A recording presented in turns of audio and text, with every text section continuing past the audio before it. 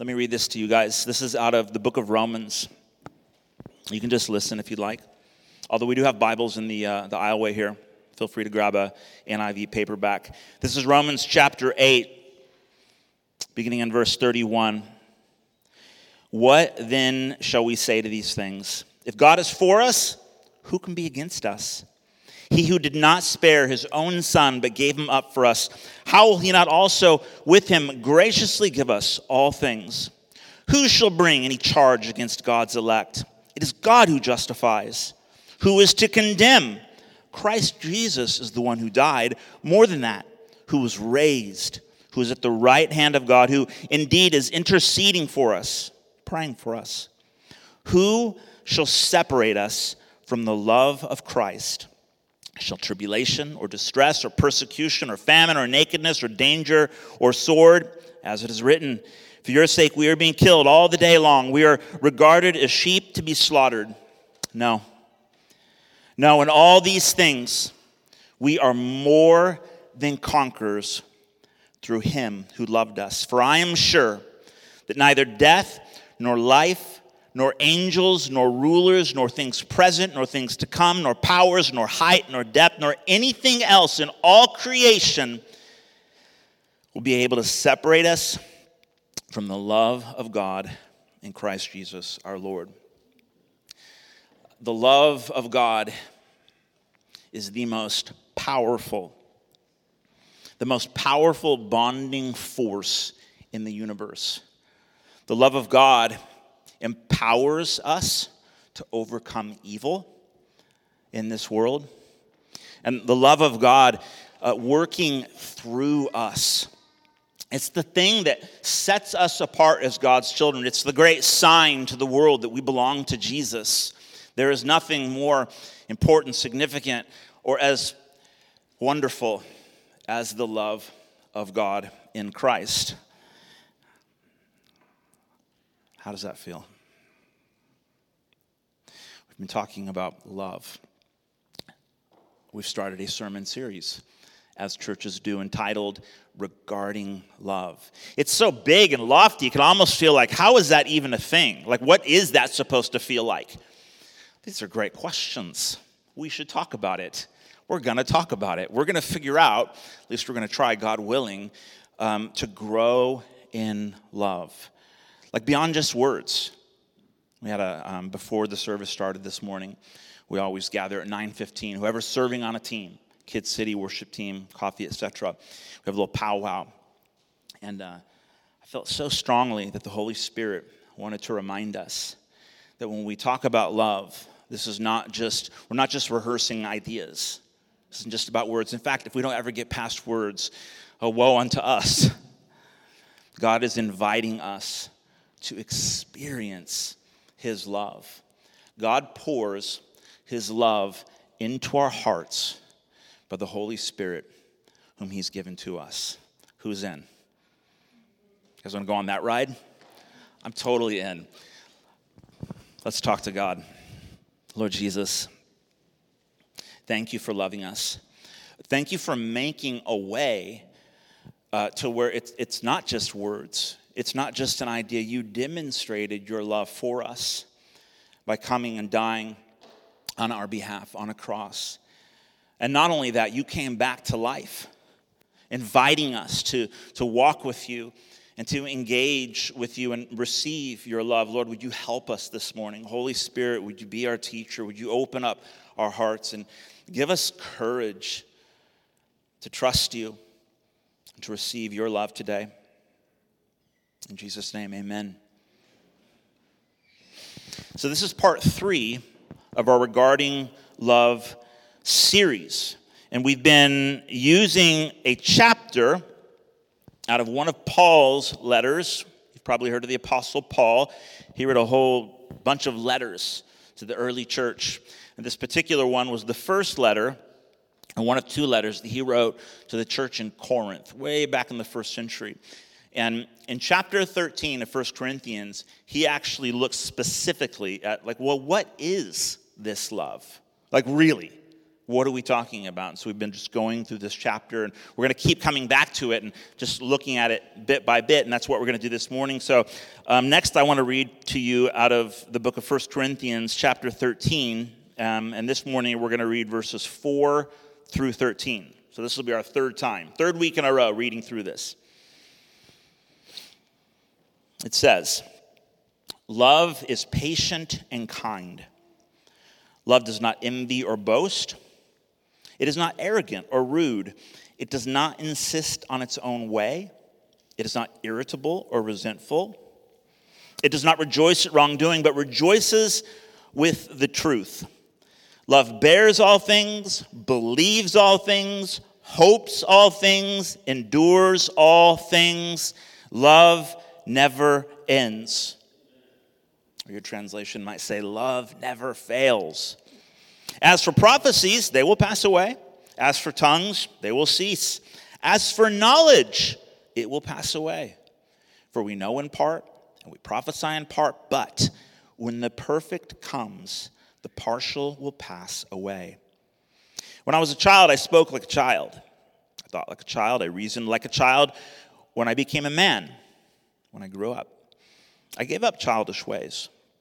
For now, we see in a mirror dimly, but then face to face. Now I know in part, then when the perfect comes, I shall know fully, even as I have been fully known. So now faith, hope, and love abide, these three. But the greatest of these is love." Last week we looked at love is patient and kind. Continuing on in the list, this morning we're going to look at love does not envy or boast. It's interesting, out of the list, most of the words that are used are, what's the word? What love is not. I don't know what to make of it, other than that's very interesting to me. Love does not envy or boast. So let's talk about envying and boasting. Why is that not loving? Of all the things that could have been included in the list, it doesn't feel, I could think of other things, like murder is not loving. Adultery, not super loving. Like there's other things that come to mind, right? But this is right at the beginning of the list. So this is interesting to me. I'll be the first one to admit that feeling envious or desiring to subtly boast are both relatively benign emotions. I'm not disagreeing with the Bible. I'm just saying. It feels like, on a surface level anyways, feeling a bit envious or having that subtle desire to kind of, show off or boast a little bit are relatively benign emotions, not super attractive, not necessarily evil, not particularly loving either, at least on the surface level. I think of like when I feel envious of someone else, typically it starts out with just like, oh, I admire you. I admire the way you look. I don't know that I'm necessarily envying you, but maybe it's like the beginning. Maybe it's what could become envy. But it starts out relatively innocent enough. I admire you. I really like that thing about you. I like the way you look. I like that talent that you have. I like the way you talk. Man, I really admire you. Maybe you could call it envy. Similarly, boasting. I'm excited to share with the world this thing that I'm excited about. I'm not trying to show off per se. I'm not like boasting. I'm excited. I want to post it. I want to share it. I want you to enjoy it with me. And so in that respect, you could say envying and boasting. It's a bit like admiration and enthusiasm. Those are relatively benign feelings. Do you agree? Like not super evil. But the scriptures rarely speak to the surface level. Bible doesn't do surface very well. It usually is always going for the root. So let's trace the root, if we can. Envying and boasting actually stem from a much deeper and darker place. Let us reason together. Starting with envy. So envy may start out with, I admire you. Okay, that's admiration. Then it maybe progresses to, I wish I was more like you. Still not super evil. Or maybe it goes a little bit further, I wish I was you. I wish I was you. I wish I wasn't me. If I could become more like you, I might actually begin to like me. And on we go. Are you tracking with me? Is that reasonable? Starts out relatively benign. It's innocent. It's not super evil. Not super attractive. But if you trace its root, there's something else going on there. I wish I was you. I don't just want what you have. I wish I was you. I wish I wasn't me. In fact, if I was more like you, maybe I'd begin to actually like me. What of boasting? I'm excited to share with the world. I'm enthusiastic about this thing that I just cannot stop posting about on whatever. Enthusiasm. I'm excited to share with the world. Let's go a little deeper. I want to be appreciated. That's all right. I'd like you to see this thing about me that I'm excited about. And I wouldn't mind a little appreciation, a little recognition. Maybe you're like, wow, that's amazing. You're amazing. I think we all want a little bit of that. I want to be celebrated. Okay. I want you to be impressed with me. I need you to be impressed with me. I'm incomplete without your approval. If you don't affirm me, I'm not sure I'm a whole human being.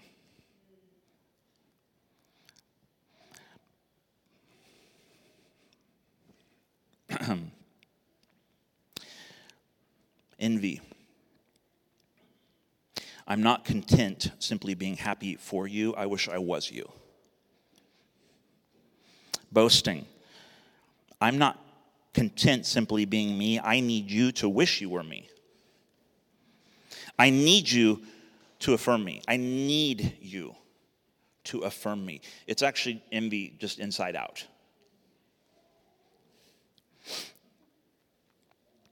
I'm not a psychologist, I'll just say that. But in psychological terms, I think there's probably one or two psychologists in here, so you can correct me afterwards. But generally speaking, this is what in family systems theory they called an underdeveloped differentiation of self. Okay, I'm not getting any dirty looks, good. Instead of enjoying, honoring, celebrating, or possibly even just disagreeing with you, I become dependent upon you. I need you to be okay so that I can be okay. I need you to like me so that I can like me. It's all about me. That's what happens when you have an underdeveloped differentiation of self. I can't be happy unless you're happy. I can't be okay unless you're okay. Thus, I need you to be okay with me. It's the only way I'm okay. In theological terms, this is what St. Augustine referred to as the inward curve of self. Not inward, like inward, turning in on oneself. I don't know how else to say it. The inward curve of self, or what we might simply refer to as self-centeredness. Or another word for it is sin. It's how Augustine, later on Luther, defined sin. It's the turning in on self. Everything and everyone somehow starts to become about me. That's what's really at the root of envying and boasting. In real world terms, it's what's called Instagram. I'm glad you laughed at that. I was like, is this going to make people mad, or are you going to actually get the humor? It's actually not funny. It's totally not funny. It's Instagram. And it's the opposite of love. The book of James says this. This is chapter 4, verses 1 and 2. What causes quarrels and what causes fights among you? Is it not this, that your passions are at war within you? You desire and do not have, so you murder. Okay, that's connecting a few dots. You covet, or envy, it's the same Greek word. You envy and cannot obtain, so you fight and quarrel. James just gets right to the point. Boasting and envying is not only not loving, it's actually what causes us to kill each other.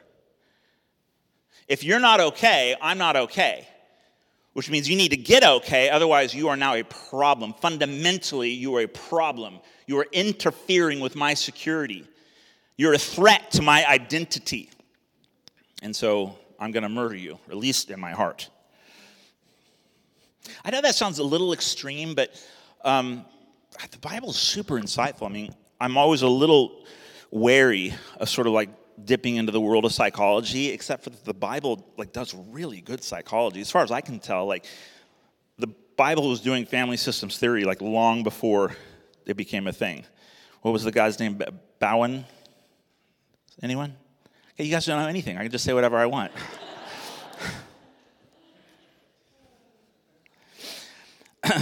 So, that's the diagnosis. All right, let's start with the problem. That's the diagnosis. That's the human condition, at least part of the human condition. Envying and boasting, not loving. What's the solution? You ready for it? Follow Jesus. Follow Jesus. Oh, yeah. As it turns out, Jesus is on Instagram. Only 1.1 million followers. That's not very good. Maybe we should follow Jesus. He could do better than that. Yeah, that's a real thing. Notice he's actually following one person. Don't you just wonder, who the heck is Jesus following? Is it the Holy Spirit? Who is he following? Because that's just a joke. But the answer really is follow Jesus.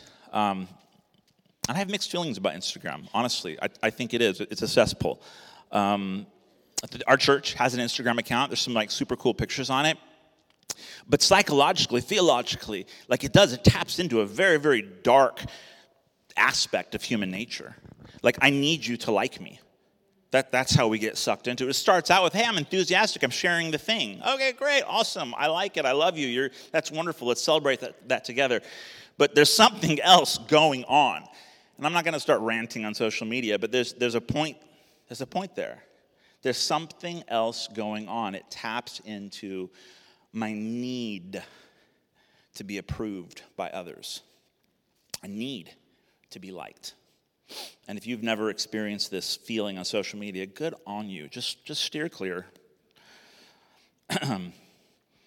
The solution is simply, and I will unpack this, follow Jesus. Come to the deeper well. The symptoms, the diagnosis, if you will, that's not to beat anyone up or to make you feel bad about yourself. This is just let's just speak plainly about us humans. This is the world we live in. This is part of brokenness. This is part of sin, my sin and yours. It actually reminds me that there's something about the way I've been designed. I'm meant to seek approval. My kids started doing it but before they could even walk. It's it's built into us. We need to be affirmed. I need to know that I am loved. What I do with that feeling, where I go or how I work it out, that's another story. And that's where things can go terribly wrong. But simply acknowledging the fact that we're broken, that's not the point, nor is it a problem. It's just simply meant to point us to a better source, the deeper well, not the toilet water, the living water, not salt water. It's like if you're super thirsty, you'll drink anything. But if it's salt water, you'll actually end up dying of dehydration, thinking that like this is somehow quenching my thirst. Jesus said this. This is from John chapter 7. On the last day of the feast, the great day, Jesus stood up and cried out, "If anyone thirsts, let him come to me and drink. Whoever believes in me, as the scripture has said, out of his heart or her heart will flow rivers of living water." Now this he said about the Spirit, whom those who believed in him were to receive. How do we follow Jesus? How does this work? I don't know where you might sort of like fit yourself, and you think about envying, boasting, and that progressions that I kind of submitted to you guys. It gets like super extreme, right? James takes it all the way to murder. But I reckon we all kind of fall someplace on the spectrum to varying degrees at different points in our life. Sometimes we can feel deeply insecure. There's nothing worse than like becoming aware of the fact that like I really need this person to like me. Like I really need their affirmation. It feels so deeply insecure. But wherever you are at now, what does it look like to go to Jesus? How is Jesus the deeper well? How do I receive his love, his affirmation? How do I receive God's approval? Well, first of all, as Jesus just said, come to him thirsty. There's always a temptation to want to sort of, hold up, like save face a little bit. You don't want to be like totally vulnerable. You don't want to admit like your total insecurity. And so we tend to sort of navigate the world and interact with each other and even approach God, I think, with sort of like a backup plan in our back pocket. Like we're thirsty, but we're not like dying of thirst. Like we're not that needy, because that would just feel kind of pathetic. But Jesus says, come to me thirsty. If you're hungry and thirsty for righteousness, then come to me and I will give you rest. I will give you what you're looking for, but you've got to come to me thirsty. You've got to admit your need. And then I've got living water for you, more than enough. More than enough. I'll put it this way.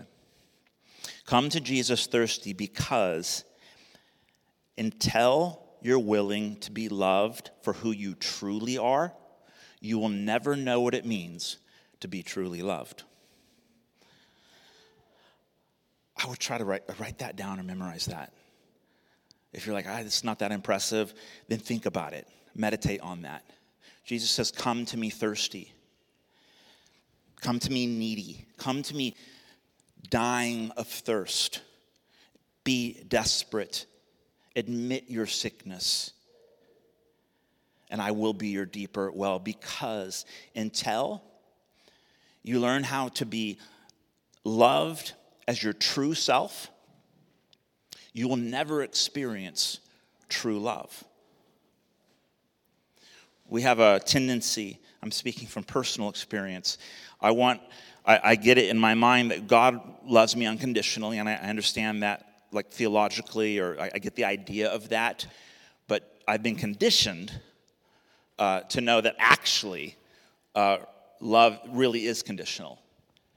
Because I've never, ever acted with another human being in like the world where love isn't like actually conditional. At least a little bit. And so we come to God with this little niggle in the back of our minds, deep in our soul, that actually his love's a little conditional. And if I really want him to love me, then I need to present myself at least a little like I'm worth it. And so I say, Jesus, I'm thirsty. I need you. For the most part. But not like totally. I'm not like that needy. I'm not that desperate. I'm not that pathetic.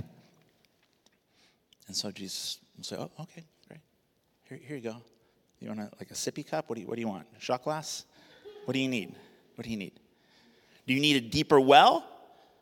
Or do you need just like a little swig?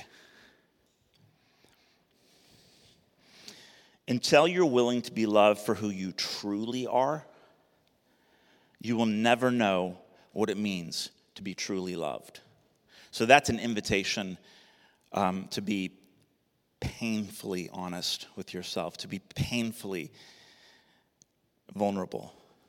Come to Jesus, not with who you want to be, not with who you think you should be. Come to Jesus, not with like the person you're aspiring to be. Come to Jesus right where you're at. He wants to love you for who you truly are, right here, right now, today.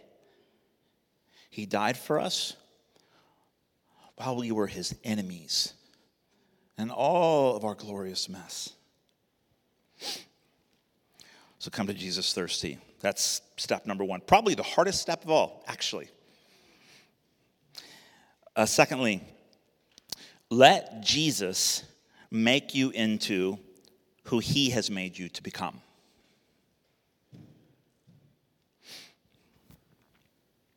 Because wanting to change, wanting to grow, it's actually a good sign of health. Wanting to mature is loving. So we start right where we're at. That's where Jesus meets us. Dying of thirst. But Jesus doesn't want us to stay there. And nor do we. I don't know about you, but I don't want to be this guy 10 years from now. I'm really hoping that I'm on a good trajectory. I'm becoming like a better person, a more whole human, a better lover. I want to change. Yes, I want to be a better lover. And I'm already pretty dang good. Sorry. Verse 11 says this: when I was a child, I spoke like a child. I thought like a child. I reasoned like a child. When I became a man, when I grew up, I gave up childish ways. That's in the love chapter. It's good to want to grow up. Jesus will help you to become a more whole and fully alive human, him being our perfect example. Which means, this is my third and final point,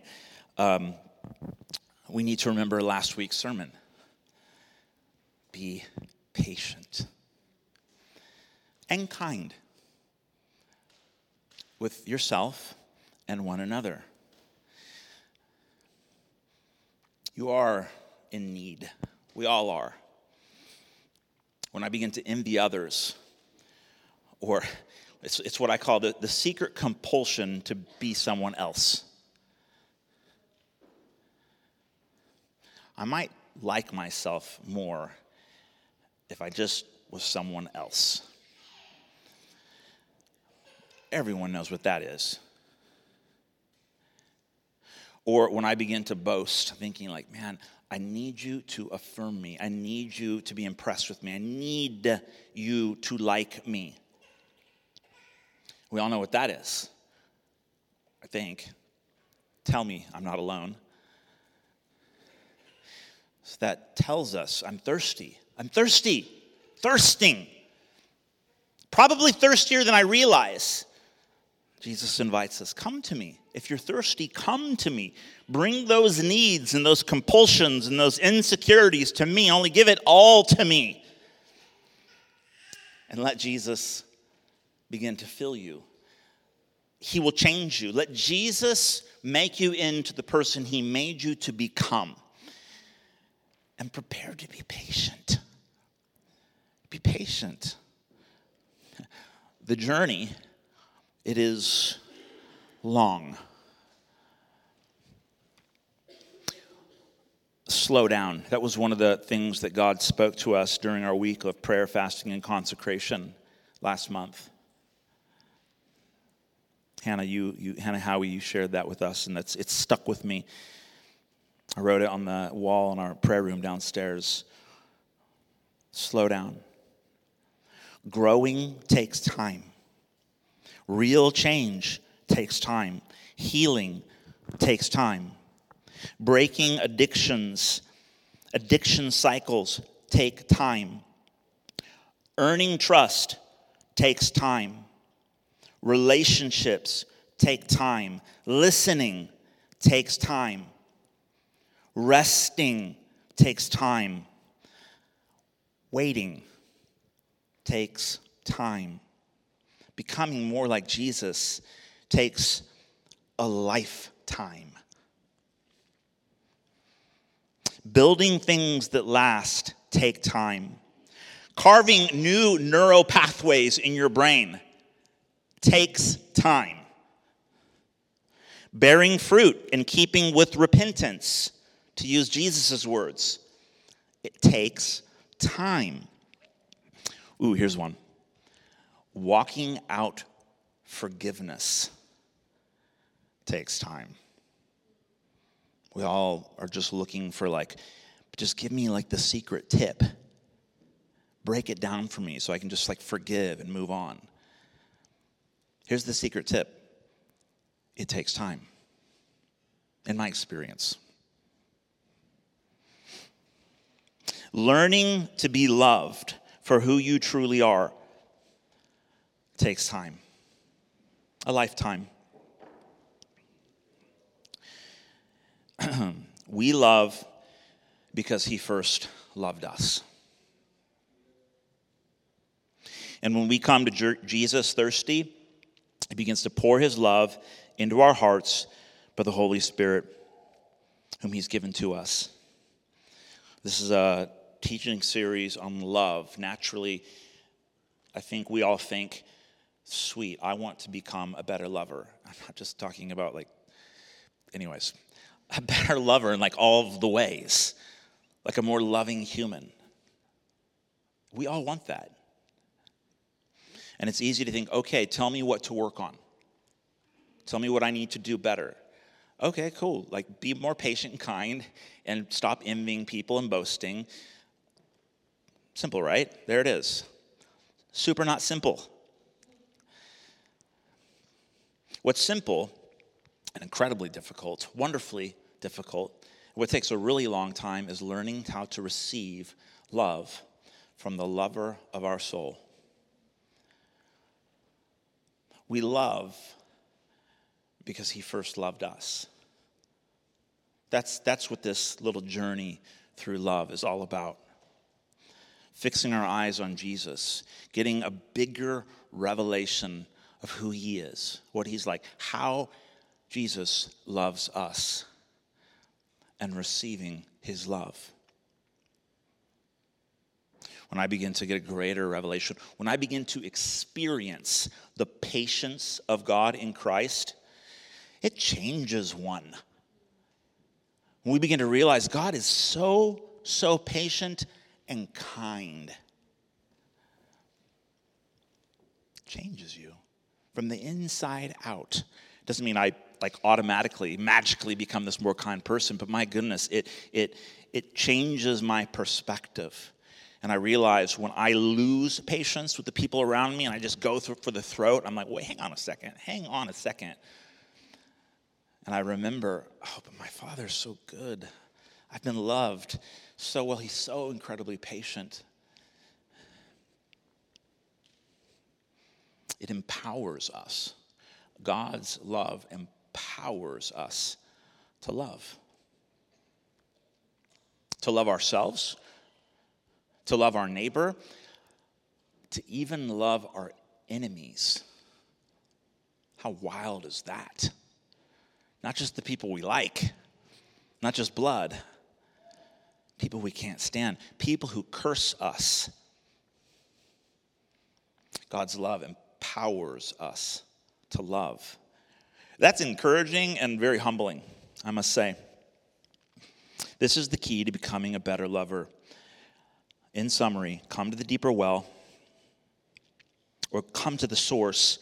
On the surface, we all look okay, but apart from Jesus, we will all slowly curve in on ourselves, eternally drifting into the loveless abyss of our own self-loathing. But with Jesus, the lover of our souls, loving others, loving ourselves, even loving those who hates us, starts to become real. Are you guys with me? Can we stand together?